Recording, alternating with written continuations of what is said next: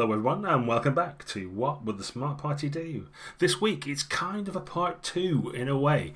We got some inspiration from the Frankenstein RPG podcast as they're going through favourite bits of games and spending an episode on each. And we've done a similar thing before in the past, having whole episodes on magic or combat or any other aspect of gaming that you can think about.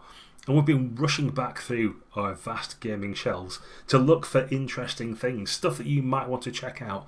Perhaps you might consider necessities for your gaming library if you don't already have them to broaden your horizons. So we've got some new categories, some new ideas, and with me as usual is my good friend Baz. How's it going, Baz?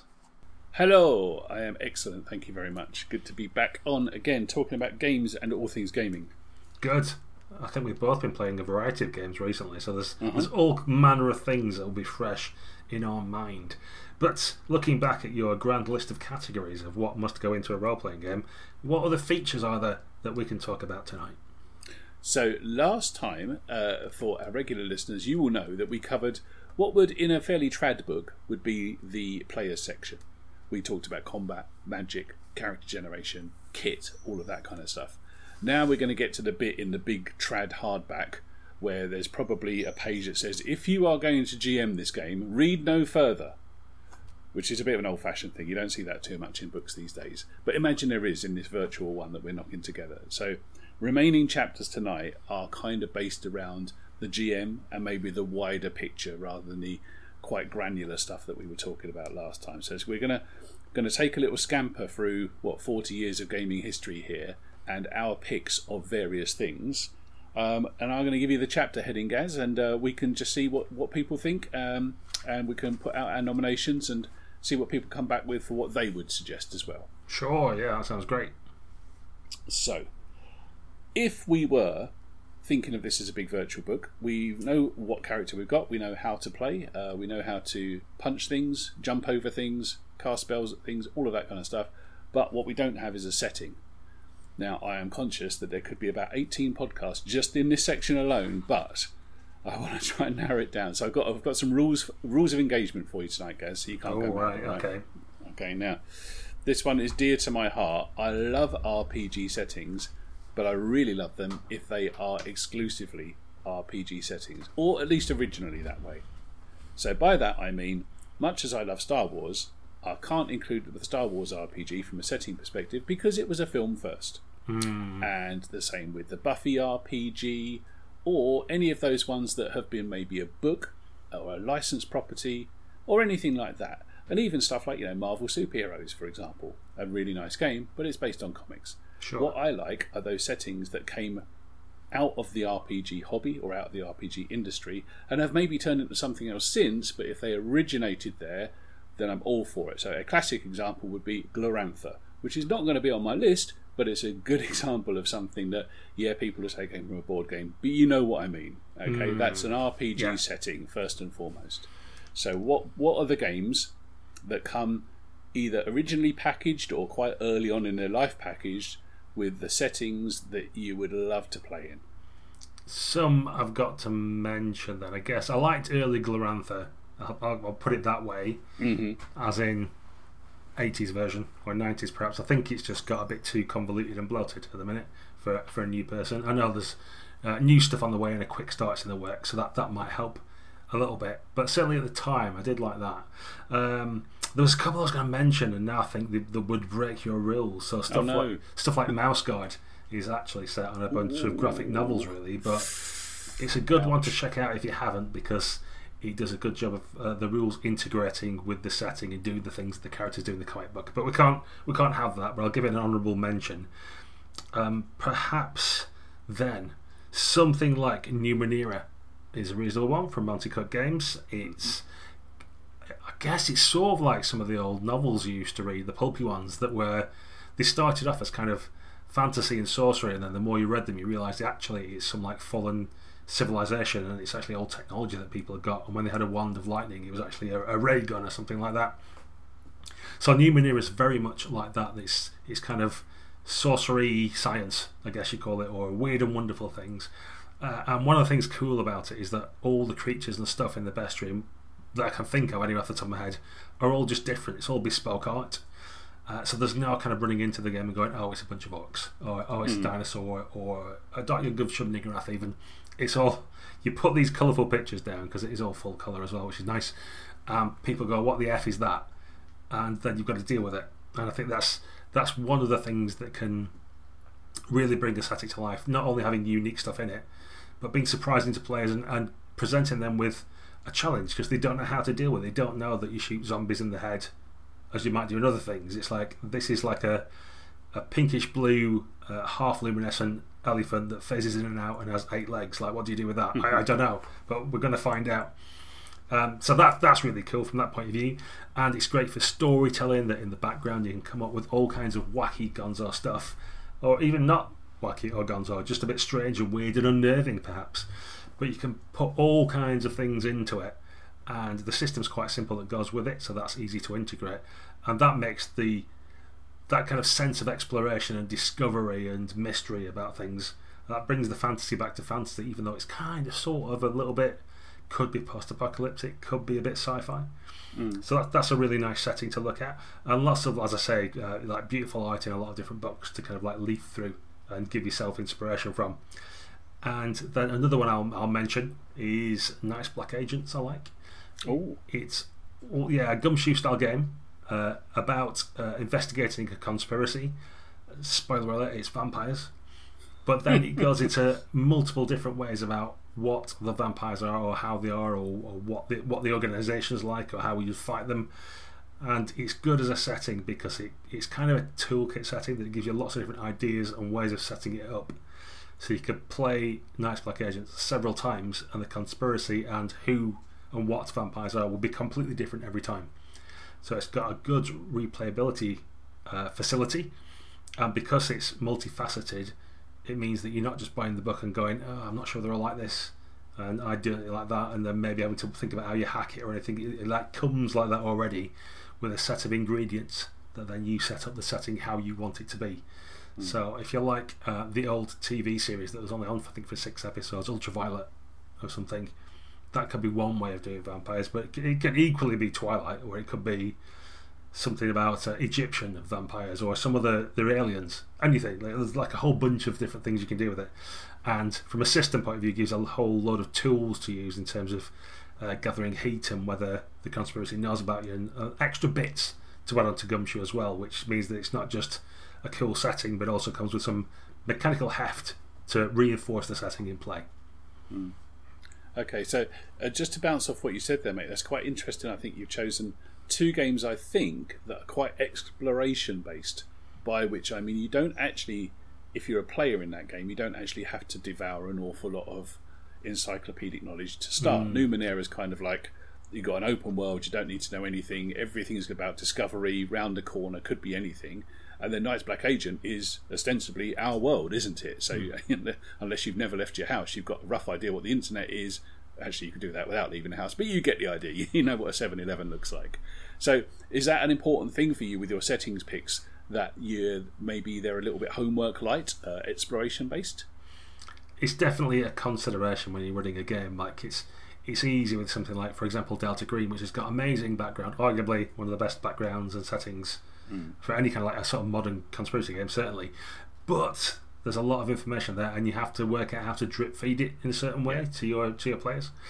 So yes, you're right. The ones I've picked there are ones that it's light on players for what they need to know to get into it, and then the whole point is that you give them stuff all the time, or they discover stuff all the time. And I think that is a key feature of whether you consider something to be a good setting or not. It's in 2 different modes, isn't it? Like, in one way it can be fun to read, because people do collect role-playing books sometimes, but if you're going to play it, you want to know how you're going to get the information out of your head and that book and onto the table into players' heads. Yeah. And importantly, in Numenera, there's a location called Baz, which I find exciting. I'll let you look it up, but it's an artificial intelligence. Is it a goodie? Is it a baddie? Go find out. Look it up. Okay, right, well, let me hit you with a couple of mine then, and I'm going to spin from yours a little bit. I think I'm right in saying Numenera is called the 9th world. I think that's what Monty Cook refers to it as. Yeah, there have been 8 other worlds before this that have collapsed, and this is the 9th iteration of the civilization. Fantastic. So I'm going to subtract 3 from that and go back to the 6th world, and I'm going to give you Shadowrun, which I think is going to be like a right old Marmite choice here for an awful lot of the audience. So I think you were either Cyberpunk 2020 or you were Shadowrun back in the 90s when cyber things were a thing. And a couple, maybe 2 people were into Cybermaster. I don't know. But Shadowrun. Do I need to tell you what Shadowrun is? Let's do this. Shadowrun is essentially everything, all stuck into a great big pot, in the interest of excitement, thrills, more colours than you can shake a stick at, and probably hoping to get some increased sales. Let's be honest, FASA was looking to get a little bit of the D&D audience for its near future game, set in a world about 50 years in the future, roughly speaking. And they filled it with goblins and dragons and elves and magic, as well as cyber decks and mega corporations and really big guns and cyberware. So it had a little bit of everything. And I think, another game that was a bit similar to that was Rifts, which I never particularly got into, but Shadowrun, I really liked it. And I think I enjoyed the idea of Shadowrun more than the implementation of Shadowrun. I don't think that's a controversial statement. I think it's one of those classic games that's been hampered by its system. But seeing as we're talking about purely setting, what a joy it was to read some of that stuff. And especially because it had some nice iconic characters running through it.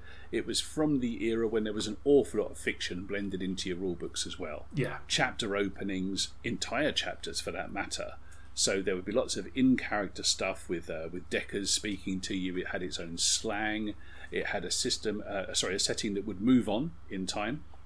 So much like some of the other offerings from FASA, every year that passed in our world, in that fantasy world, it would move forward a year as well. So I have no idea what the year is in Shadowrun right now, but it won't be the game that I remember from back in the day. And the icing on the cake for many people was the fact that when Earthdawn came out from the same company, its setting was linked in the loosest of ways to Shadowrun, but the links that they were, especially with elves and immortal stuff like that. And it gives me a chance to segue neatly into Barsave. They came from the same company, but Barsave, which there are more podcasts from us on this than anyone needs to have, but it is the fantasy setting that was designed to be played in.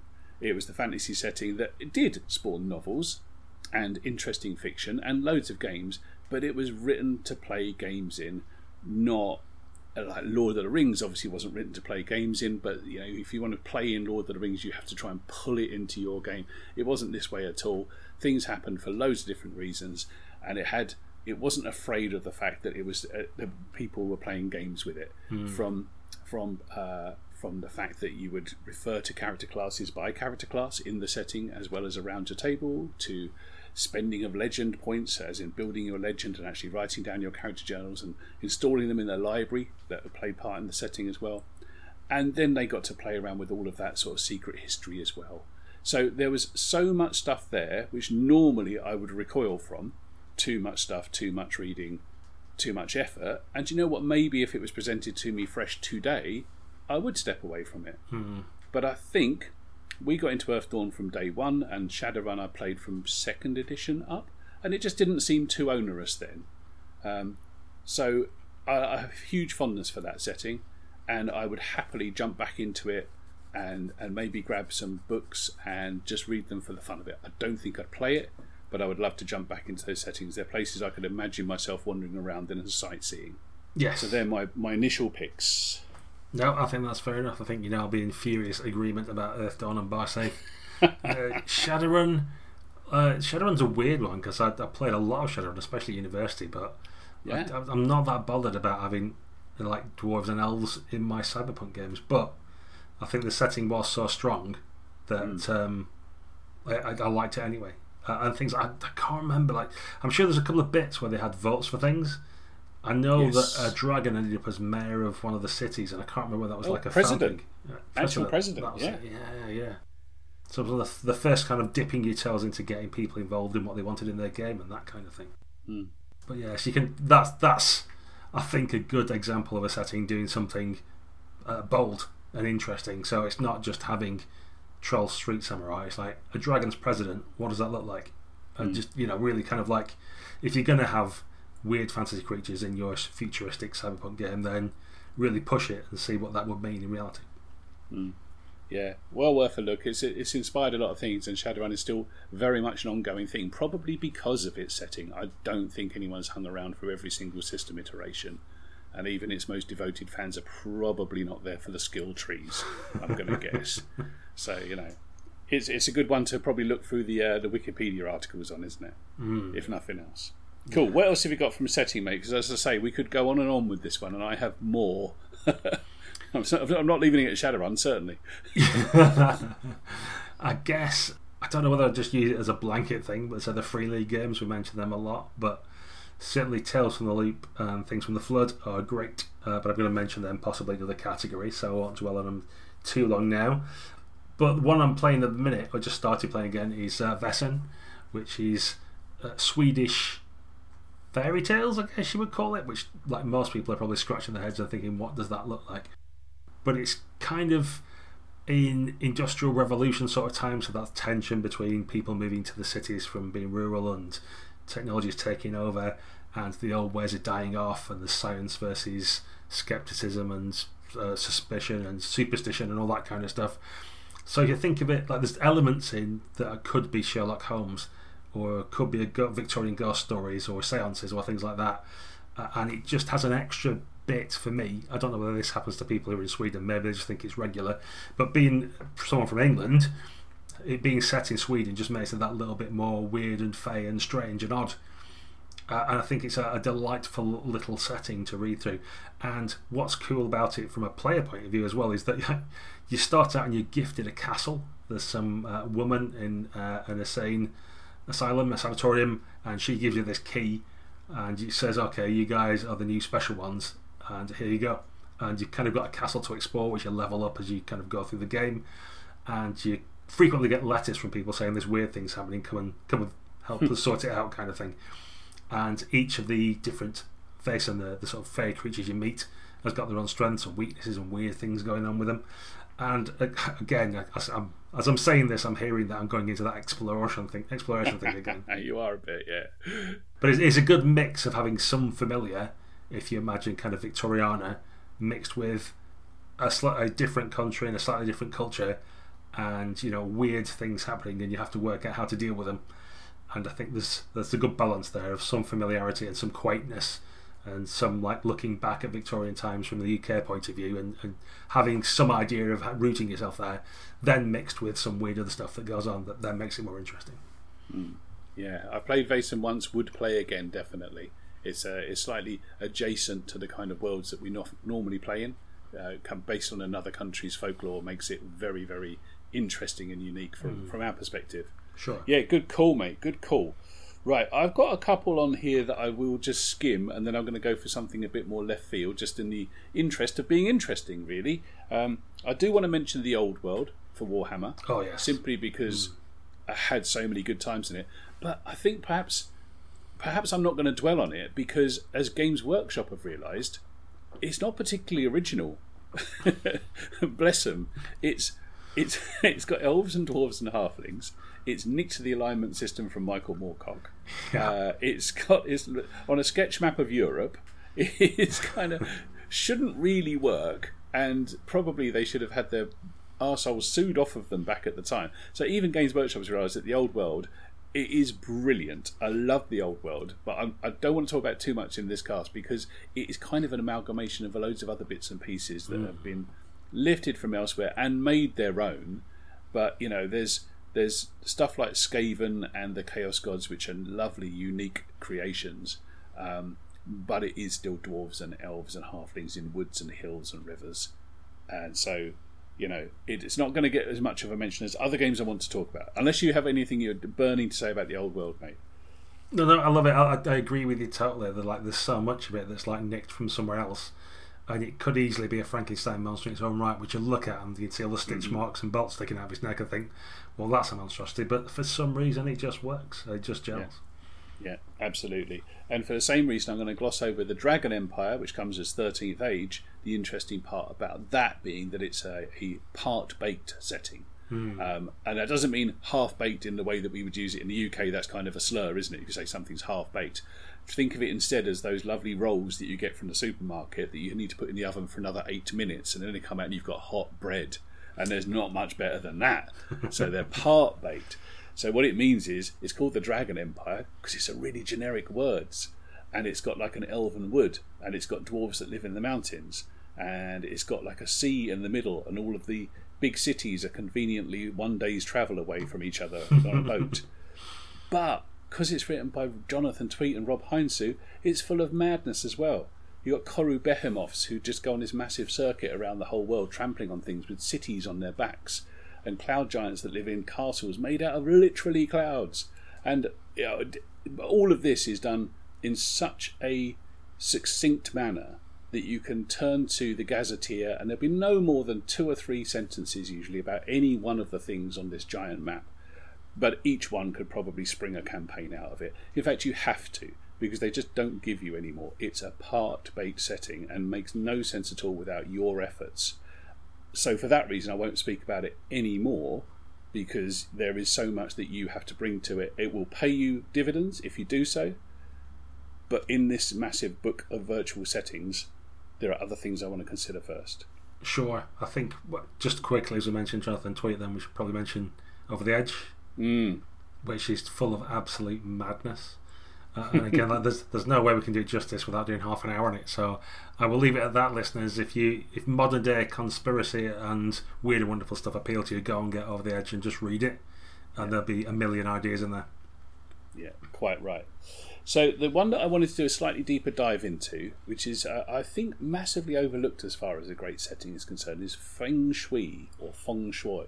Pronounce it how you will. I don't think it matters terribly much. I'm going to get it wrong no matter how I do it.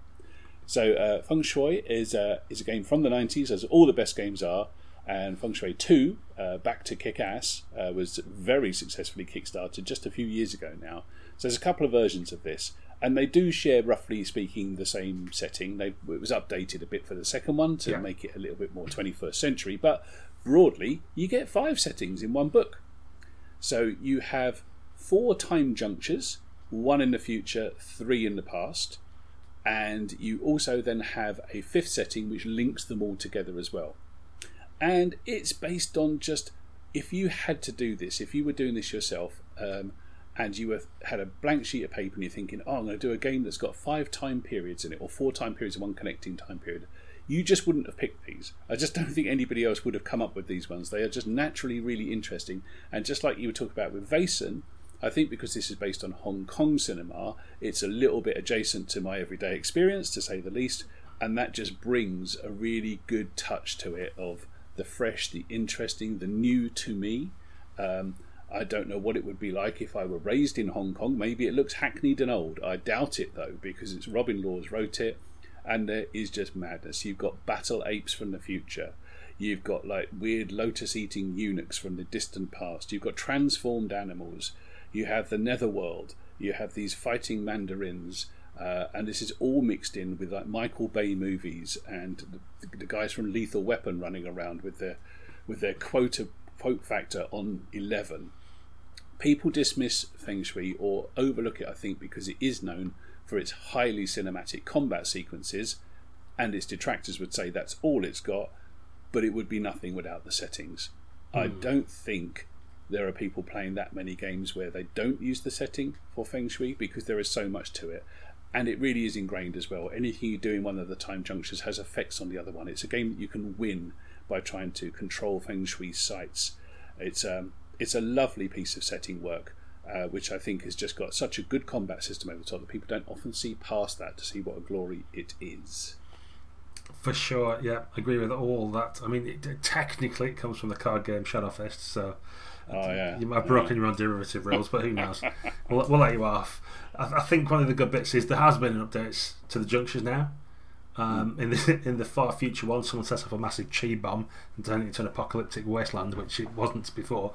But they do also write in stuff like you have your own mini junctures that pop in and pop out again. You don't know how long they're going to last for.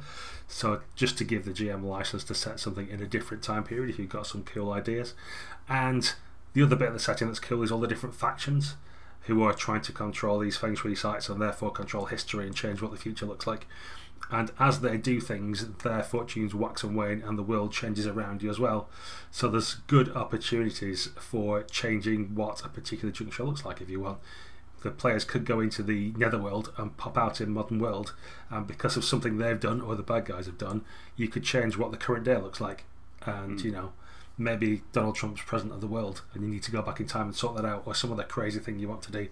But the bit that ties into the junctures is the factions, and the fact that what they're doing interacts with each other and what the players are trying to do as well. So you can have lots of moving parts and keep things changing and interesting, which is really cool. Yes, it's the best one-shot game that doesn't get played as a campaign enough. Yeah, great. Okay, have you got any others, mate?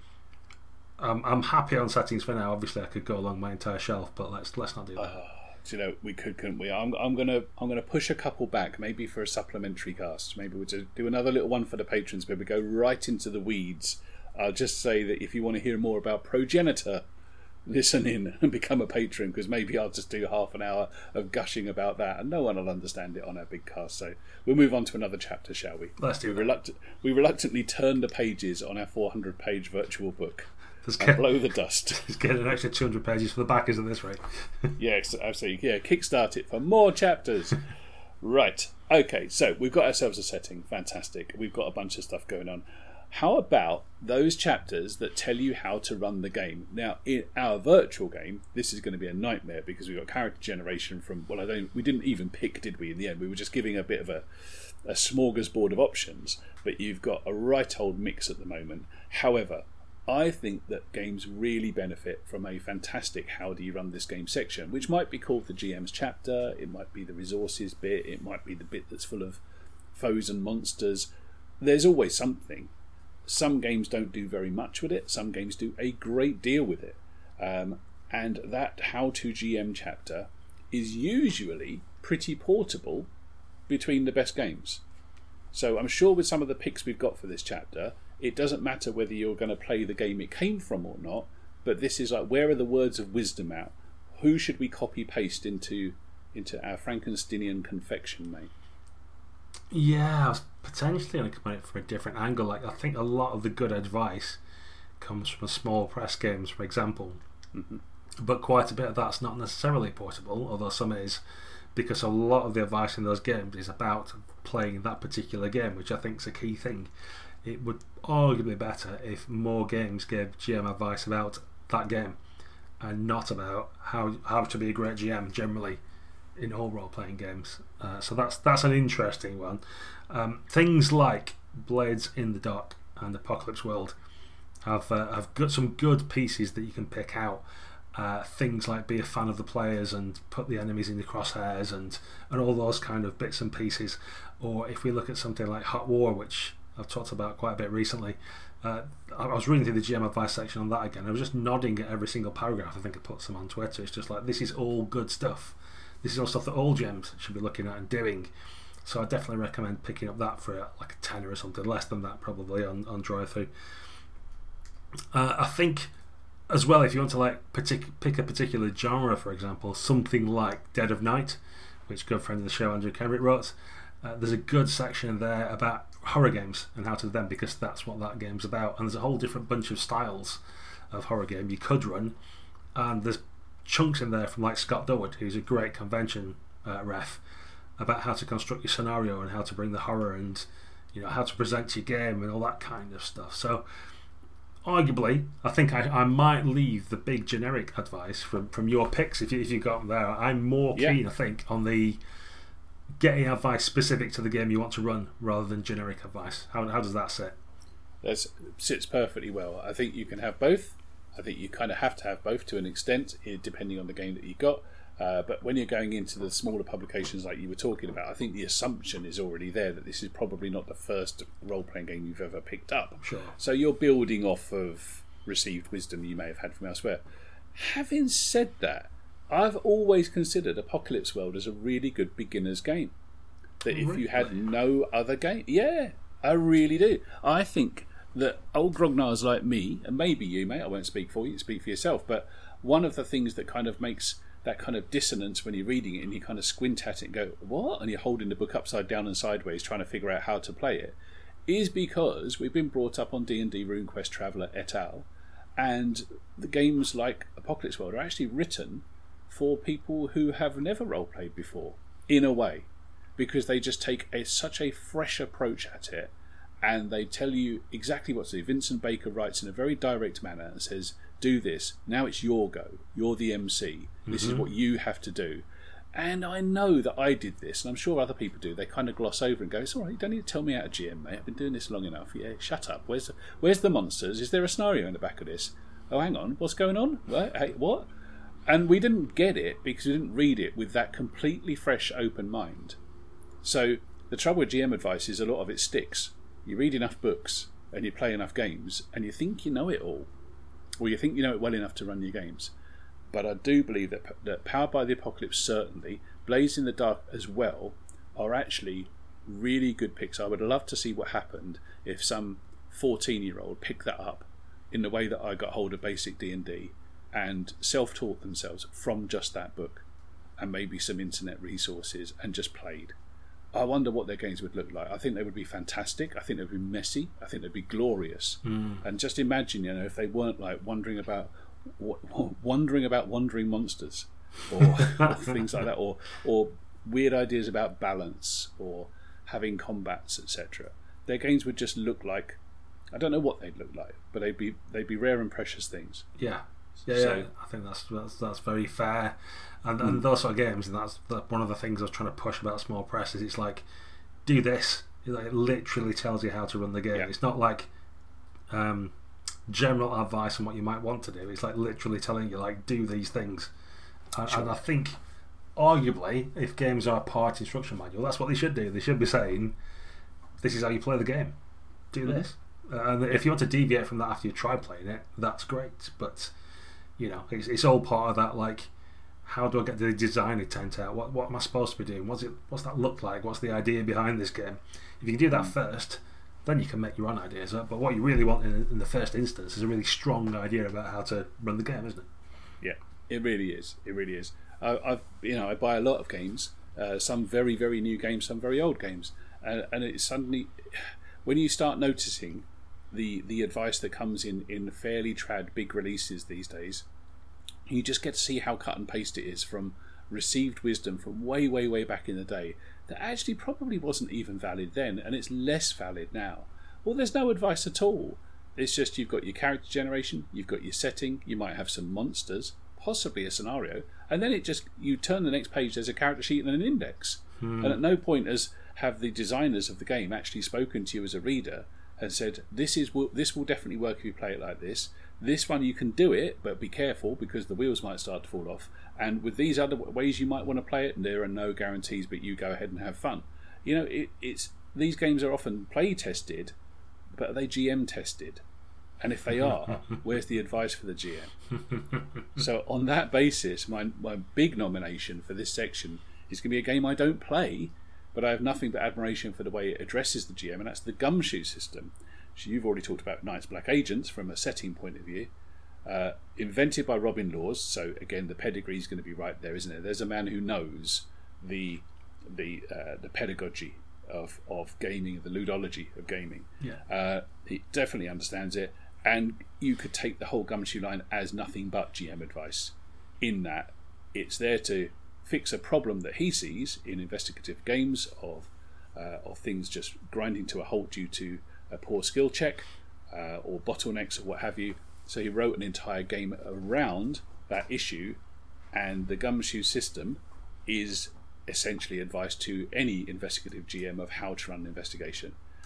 And it's gold advice.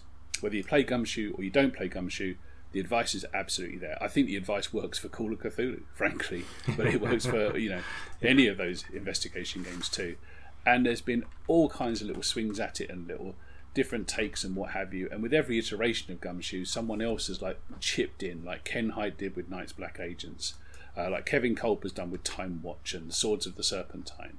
Like Gareth Ryder Hanrahan does with anything he touches. He puts his like, this is how it really works at a table kind of stuff, and brings it back to the convention space that we know so well. Yeah. So it's absolute gold, and you know that these games have had the heck played out of them, and there's some very considered analysis of how to get the most out of what is actually quite a tricky system to get your head around in a weird kind of way, despite its simplicity. So Gumshoe for me, for GM advice. Yeah, that's cool. I mean, there's a million I could mention. I'd definitely recommend, if you haven't, maybe not, you don't fancy playing small press games so much, and you're a Pathfinder 2 guy, I don't know. But I definitely recommend diving into some small press games. Just look at the smaller publishers. Things like Agon, which we've mentioned, we played a bit recently, that could look, if you're used to a DMG or something, like quite sparse. But the things you need to do to run that game are explicitly in there and explained once. And you're just told. And it can feel a bit intimidating. I guess games like Mothership are like this as well, where you almost look at it and think, where's the rest of it? Like I saw in one of the Slack groups recently, someone was asking, who's a game designer himself, but he was asking like, oh, do you think there's a GM's book coming out for Mothership? I was like, I really don't think there is. There's a Discord channel, things tend to be these days, and you can go on there and ask advice, but what I've seen time and time again there that happens is you can have some advice and everybody's friendly and helpful, will try, but ultimately it comes down to people saying, look, just run it, it'll be fine. Like literally, like just run it like the book says, and you'll find your own fate. It'll be great. Don't worry about it. And I've not seen anyone yet come back and go, oh my god, it was terrible, it was a disaster, I didn't know what to do, it all fell apart. Maybe people don't come back and say that if it happens. But based on the evidence that I've seen, at least, the way to do a lot of these things is just do what they say. And it can feel like you haven't got the training wheels necessarily, and you are worrying about chapters that exist in other books that you don't get in these. But you don't really need them, I don't think. You just do what it tells you to do, and something good will happen. And I think that in itself is a bit of GM advice I'll throw out there. It's like, just try playing it and running it as written, and then the rest will come. I've certainly experienced that whenever I tried to GM Fate. I have to say, it's not the game for me, I don't think, but it's definitely a game that I blew by trying to run it in the way that I'd run other games previously.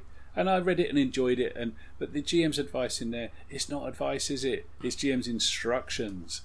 And they're a joy to read as well. Pick up Fate Core. I mean, if that still counts as smallish press, I don't know, but there's plenty of other Fate variants out there. But the way that Fate manages its advice to the people who want to play Fate, you really do have to read it, because it can take your head sideways into weird kind of places, and you can definitely overthink it, overanalyze it. I did, definitely. The best GM advice I got for playing for Fate was off forums and podcasts, and maybe that's where all the great GM advice is these days, rather than nestled in the book to be skipped over. Maybe it is in the hands of the community and the people who've taken it to actual people and played it with them and are reporting back from the front lines. Yes, I don't know, maybe. But maybe. Yeah, it's interesting because sometimes I watch YouTubes of actual players and think, you've not read the book, or they don't seem to be like, the way it's being run isn't what the book says, and I find that very curious. So I'll reiterate it again for everybody out there, those at the back. But play the game, run it, and then you'll have some meaningful questions. That's when you know what you want to ask, because before you actually run it, you don't know what you don't know, and I think that's the secret. Follow what the book says, and if you've still got questions, then you've probably got some useful questions to ask. I think if you've got a few quid kicking around and you are looking for something to simply read and to get you thinking, if you want generic GM advice, Your Best Game Ever by Monty Cook Games is quite a big collection of essays that goes into very specific elements of everything about gaming, from what snacks you should have at the table to how to deal with problem players and all the usual stuff that you would expect. It's obviously, because it's written by about 40 different authors, I don't think it's possible to like it all, but it's impossible to hate it all as well. There'll be stuff in there for everyone, and that's well worth a look if you want to look at a sort of an essay-based elements that cover a wide gamut of approaches. Your Best Game Ever, Monty Cook Gaming. Get it on PDF, take it on holiday. Yeah, I think you'll enjoy it. Good shout. Right. Short chapter, this one. Sometimes missing from book C, GM advice. Sometimes it's not there at all, is it? I'm taking one of the bullet points from part 4 and knowing when to shut up. Okay, right. Well, this will get the juices flowing for you, certainly. So, this is again a section you do not see in every book, but you definitely used to. And so I'm going to open up my own rules. So I'm going to give you a little bit of leeway here, guys. You may need it. I needed it when I was sort of thinking about my list here. scenarios. Now, back in the day, every book used to come with a scenario in it. Not exclusively, but a lot did. And that's not always true now. But I think we can look at a game to see what is its scenario support like. Can you get adventures for it at all? And if you can, who are the best ones to go for? What are the game lines that really support the GMs and players who want to buy something, open it up at the table for a Friday night and get gaming with some really good high quality content in front of them? So where are we going to go, guys, to get inspiration for actual playable content in our big book? I thought this was going to be scenarios when you started talking about it. Yes, every game should come with a scenario. A good one that demonstrates the rules. We rant about this. And we used to. We've been quiet on it for a little while, but it's well worth ranting about again. I think the good thing that's happening these days is people are starting to introduce quick starts or starter sets and things like that, aren't they? So even if there's not a scenario in the book itself, you get one afterwards. So that's good. So any company that does a starter set with more adventures and intro stuff, cool. Well done. Carry on. You're the good guys. In terms of other scenarios, if you want to go old school, you can look at Pendragon. I've been running that recently. People always bang on about the Great Pendragon campaign, and actually that's just a trot through Mallory, so you might as well buy his novel and read that. There you go, done. But a much better support comes from looking at Savage Lands, The Spectre King, Perilous Forest. There's a bunch of old school scenarios, books, in an old fashioned way, that some have like bits of adventures in, some have proper scenarios, some have linked adventures. There's one that has a bunch of stuff about the tournaments that might happen. They're all of the time, so if you are going to play a Pendragon, I'll warn you that you will have to massage those scenarios because they are not what they might be in the modern world. But a good range of stuff. So that's good. Take VG. Another one that we've mentioned, Gareth, is The One Ring. So I know there's going to be a new edition of that coming out, but there's an old set of adventures there. And one of the first books written by Gareth that came out was great because it had a bunch of different scenarios in it.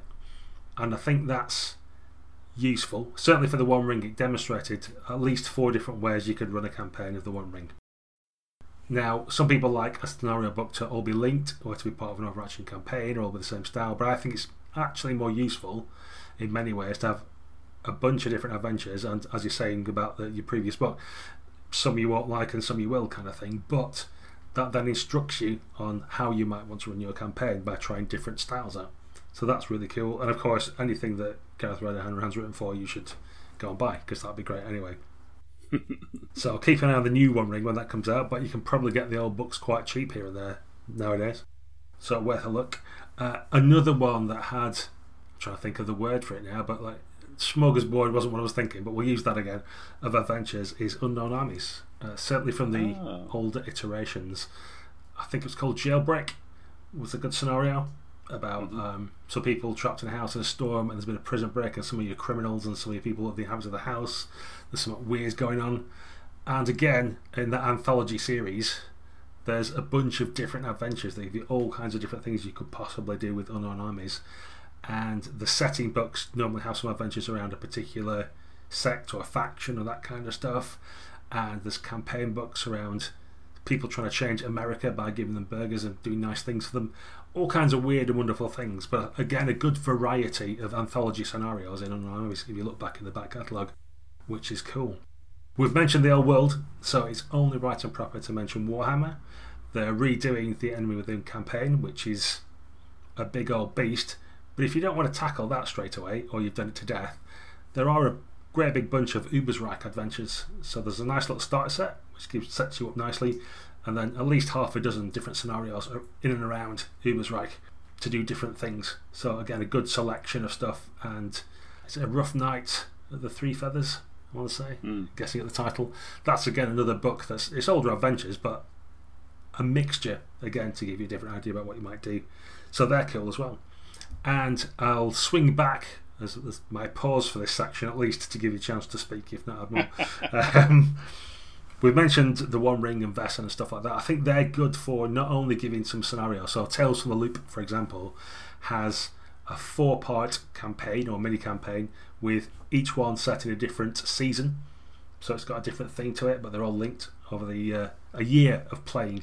And I think that's a nice touch again to give different flavours to scenarios. So a bunch of different ones there. And as I say, what I do like, initially anyway, for your first scenario book from a game line, is if it's got some variety to give you a different idea about how you might want to play that game.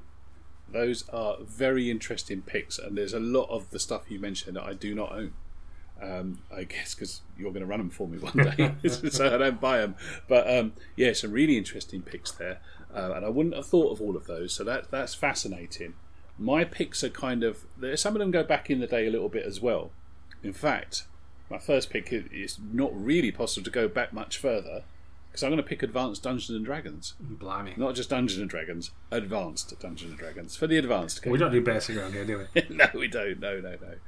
So, no amateur gaming, just for the pros. AD&D, because that's where the word module came from. And the vast majority of those modules are still very possible to get. And clearly there was a lot of D&D landfill back in the day, sure, and today for that matter. Yeah. But all of the adventures that everybody knows were done for Advanced Dungeons and Dragons. Whether it be Tomb of Horrors, which is, it's a terrible adventure. It just is. Don't at me, but it is a terrible, but it's a classic. But in the same way, though, you've got Temple of Elemental Evil, and you've got the Halls of the Giant King, and Vault of the Drow, Village of Homler, even Keep on the Borderlands, etc., etc. And people will be smiling or wincing as I go through those names, but I could do this for another 10 minutes, and everybody knows the ones I'm talking about. Bonehill, Expedition to Barrier Peaks. So many. And a lot of it is going to be nostalgia, but that was when a game really did know that what you needed was something to play. And it's amazing how that lesson has sometimes been lost throughout the years, throughout virtually the whole of the 90s. If you were into World of Darkness, they didn't give you anything to play with. AD&D made sure, and D&D as well for that matter, that you actually had something you could buy on a fairly regular basis, pretty slim. The Giants, the first Giants module is 8 pages long, I think. It's absolutely jam-packed with stuff, though. And it gave everybody those shared experiences. Everybody's been to the Caves of Chaos. Everyone's been to the Barrier Peaks. Loads of people have been to the Desert of Desolation, etc., etc., etc.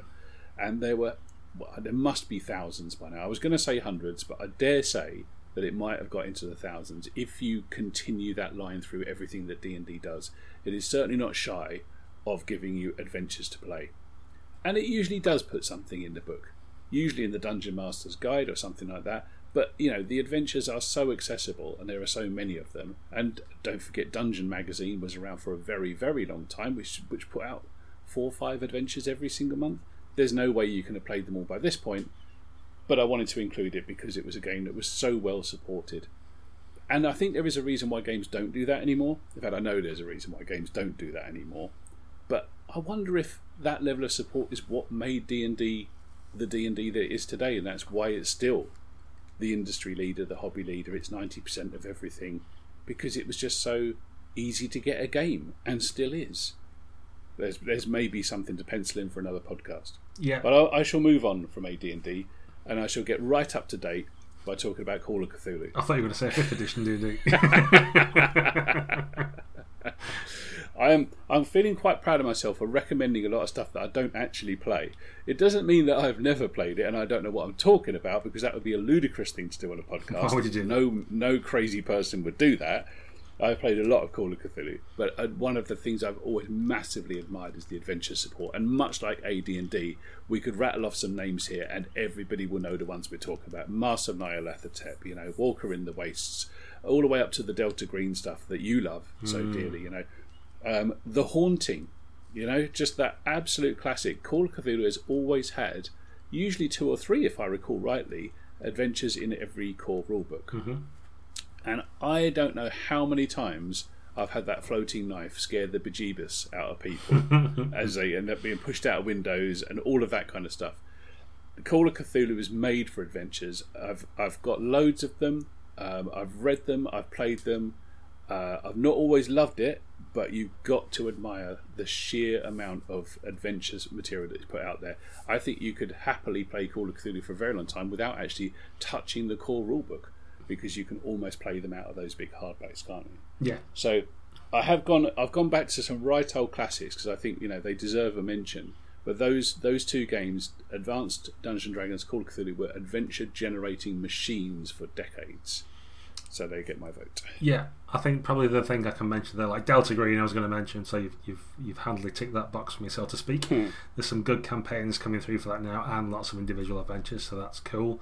And great community support as well. I think that's what I was going to say about D&D when you're saying they're perhaps not putting out adventures like they used to, but then there's DM's Guild putting out a lot of content. So is it the same quality? Is it different? I don't know, but there is content out there for sure.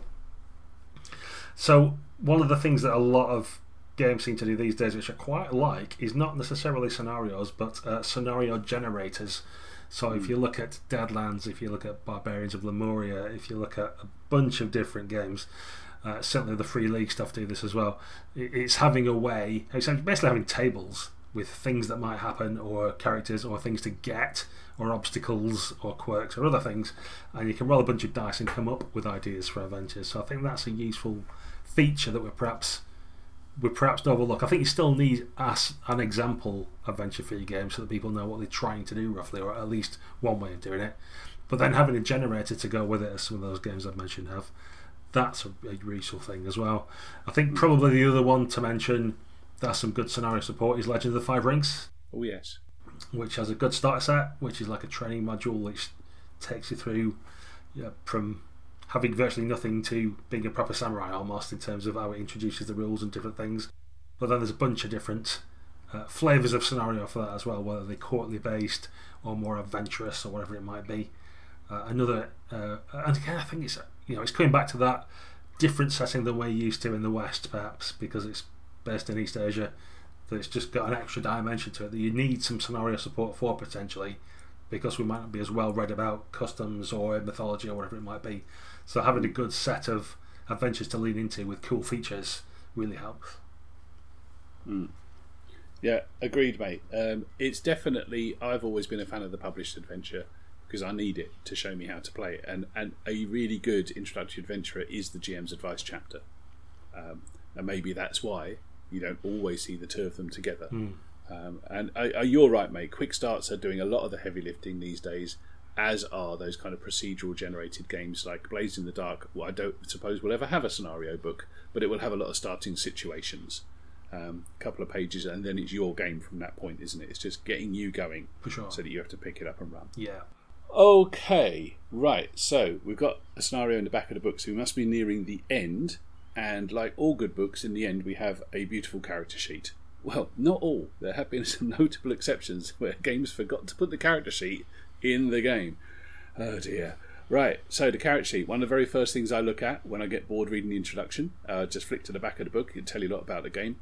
And the design of that character sheet is usually reflected throughout the whole book. So now it's time to look at the visuals, which is going to go down brilliantly on an audio podcast, as always. So, graphic design, layout. I'm really glad to see in the last, 10 years or so, that the guys who are responsible for the layout of books are getting much more celebration for the design of the function of these sometimes very big, intimidating textbooks. Art has always been a major part of RPGs since day one. Only Traveller decided not to do it, and well, whatever happened to that. But every other game has doubled down on art. And the look of a book is probably more important now than ever, with the way the digital publishing is done, or print on demand, or that kind of luxury book market. But layout and design are equally in the mix too. So who is inspiring us? Who are we going to get to make this monstrous game of ours really look like one piece? Where do we go? Lots of opportunities, lots of development opportunities here. Nothing's turned me off books recently more than having 8-point font densely packed on pages with a obscuring background, etc. So let's try and do a little bit better than that. One of the games that's been pushing what you can do with design is Mothership. So if you pick up like Gradient Descent, that scenario may be bewildering for some people just the way it looks, but you're right, there's definitely like pushing in this space now and a lot more attention being paid to it, and quite right too. The good thing about Mothership, certainly I think we can all agree on, is that the character sheet's got a little flowchart on it. So you actually follow the steps that are written directly on the character sheet to make your character, and it tells you what to do as you go along. That's great.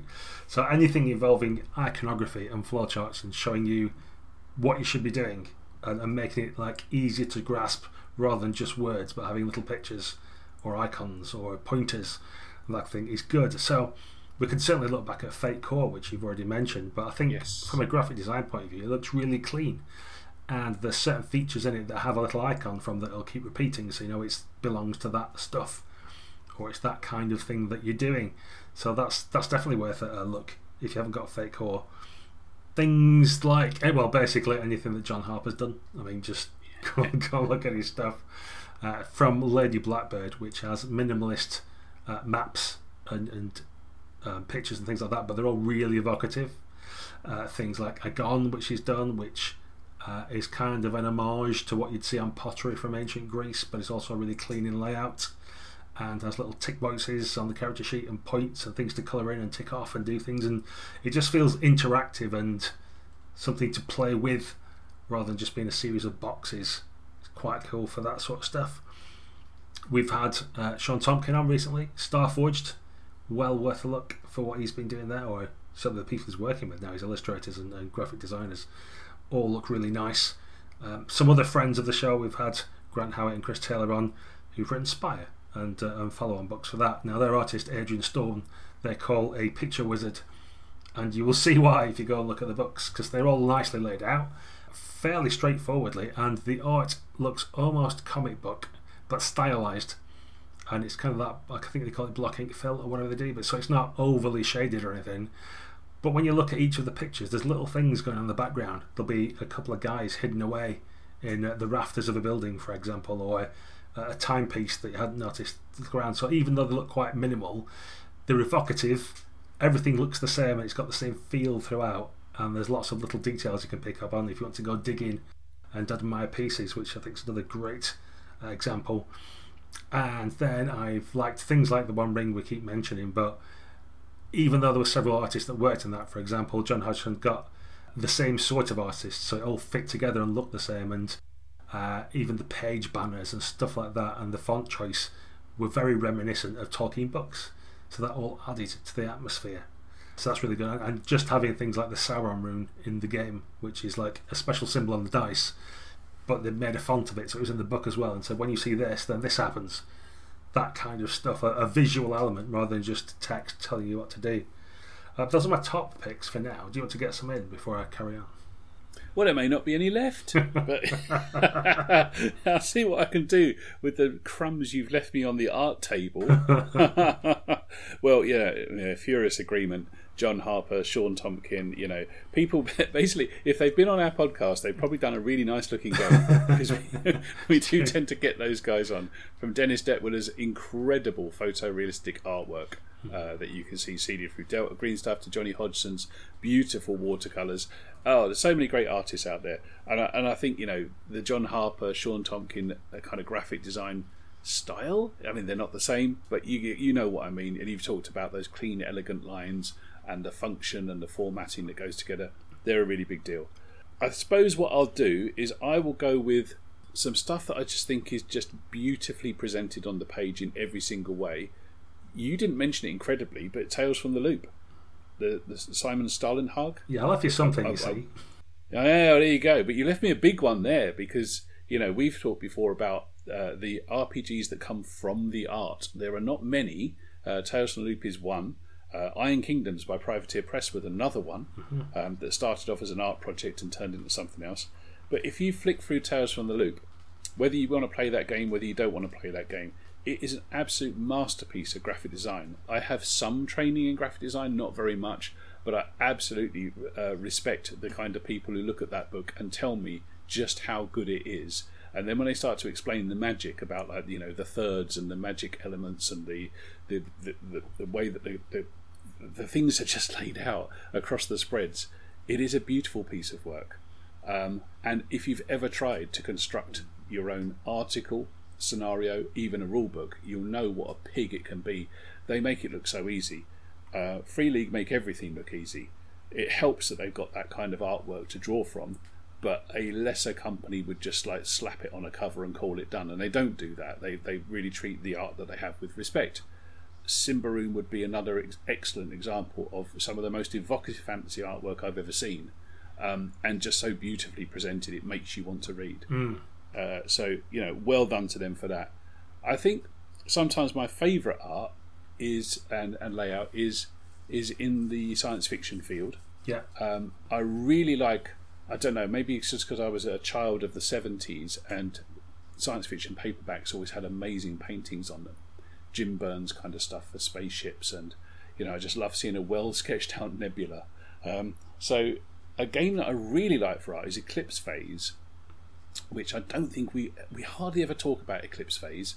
It's definitely got its fans, and there are, I think they're quite a hardcore of fans really. But that's into its second edition now. The second edition looks quite different from the first. It is quite different from the first in lots of different ways, I suppose. But it still has some incredible concept pieces that really do give you that sense of awe and wonder. Science fiction's a pig of a game to run, in my opinion. We've spoken about that before, haven't we? About how difficult it is to get it going, because that mind's eye thing is just so different for people. But what you want is that kind of 2001 Stanley Kubrick widescreen type thing going on, where a ship comes in underneath the terminus line of a planet and you see the swirling bands around a gas giant. You want to see the colour, not just have it as like dark with little white dots on it. Yes. And Eclipse Phase absolutely does that in such an imaginative way, because it's a game about transhumanity, about how you can take your personality and upload it and download it into almost anything. A space octopus is the least weird thing in the game. And the art really, really is very good. And it's not generic art. They've actually had to go and get a proper artist and do proper art direction, because that art couldn't be used in any other games because it's so Eclipse Phase all the way through it. Absolutely worth a look. I really recommend picking it up, and it'll have your head fizzing with ideas. It's probably too grand an ambition for me to play very often, but every time I look at it, I wish my descriptive skills were as good. Thank you to Virtual Tabletops. I now don't have to describe anything. I can just slap it on a screen and it will do the job for me. So, the Eclipse Phase might see some gaming based purely on that. So I love that look. And actually, that's a good point about science fiction games. Actually, is that a lot of it can be the visuals, and trying to put that across can be an issue. So a Virtual Tabletop helps.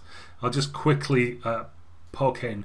If people haven't seen the interview that Mike Pondsmith and Sean McCoy did, Mothership even have done, they mentioned science fiction and gaming, and it's well worth going and digging that out on YouTube, because they've got a couple of ideas about how you might do it, and some cyberpunky stuff, obviously. So that's a quick aside for our listeners. But yes, Tales from the Loop, brilliant, wonderful graphic design, big chunky primary colour page headers and titles, and just the way the subheadings and calling out names is done and bits and pieces just looks absolutely brilliant and fantastic. And you could go on forever with the Free League stuff, like the vests and stuff that I've already mentioned in terms of setting, and that it just looks Victorian. It's got a nice, the fontage, the particular artist that they've taken who against different, I can't remember his name. Might have to see if I can. I'll put that in the show notes. Bless him, because he deserves a shout out, but he's not as famous as Simon Stollenhag in the gaming circles perhaps, but another great artist of a particular style. And the other thing that Free League do is they carry it all the way through, so there's the dice as well. I mean, yes, that's arguably art direction, I guess, or design, but the D6s for Tales from the Loop and Things from the Flood have a little circle around the numbers, and they just look of the time that the game's set. They just have that right feel to them.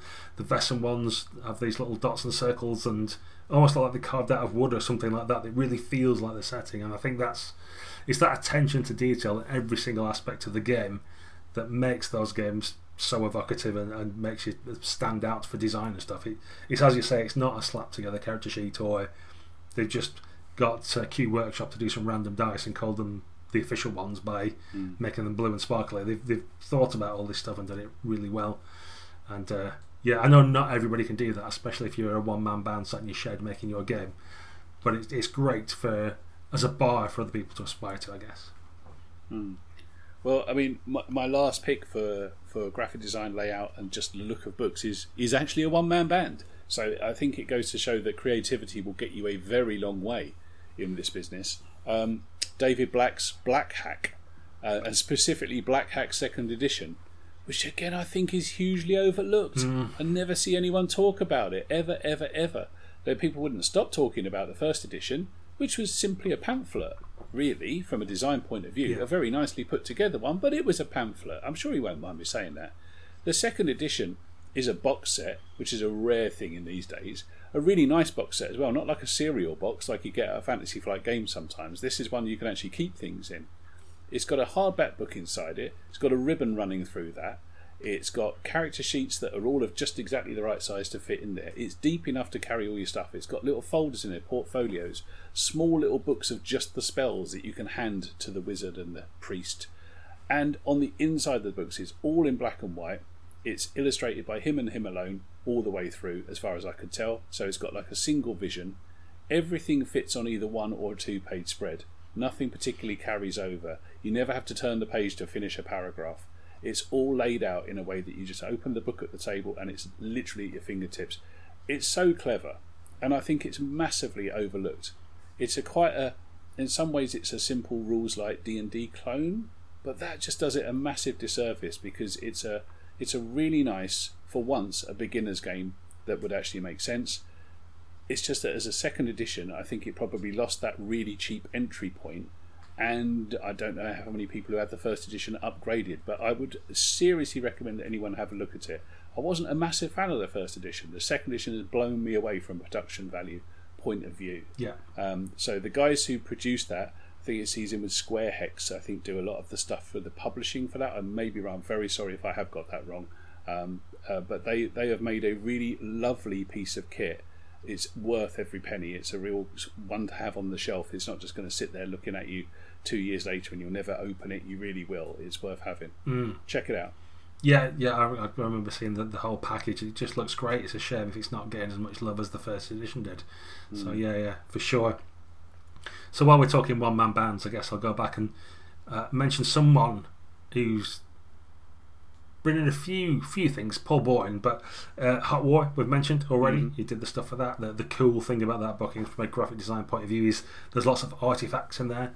So it's posters or documents from the government or other things like that give you the history and background and setting for the game, but it's all in player-facing stuff. So that's really cool.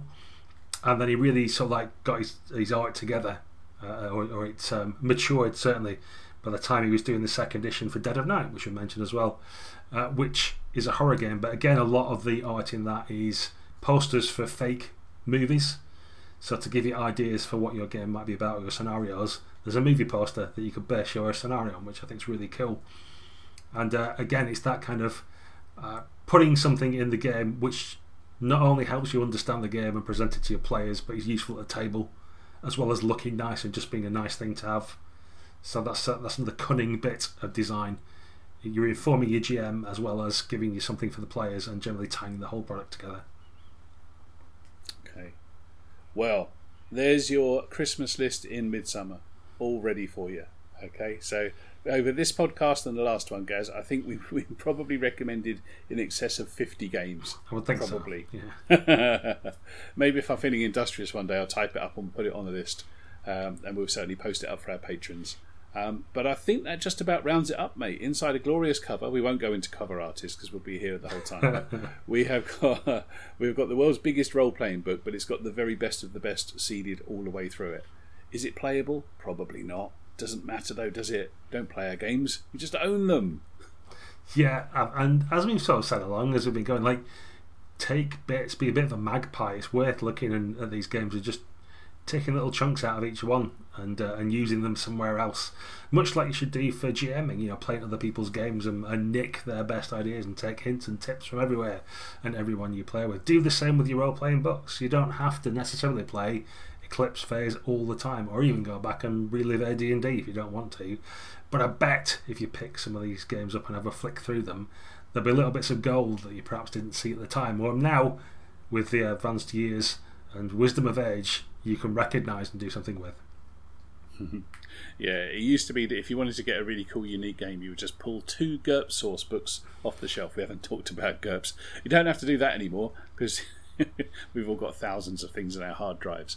But yeah, let's pull the best bits together and include them all into the big melting pot of your game.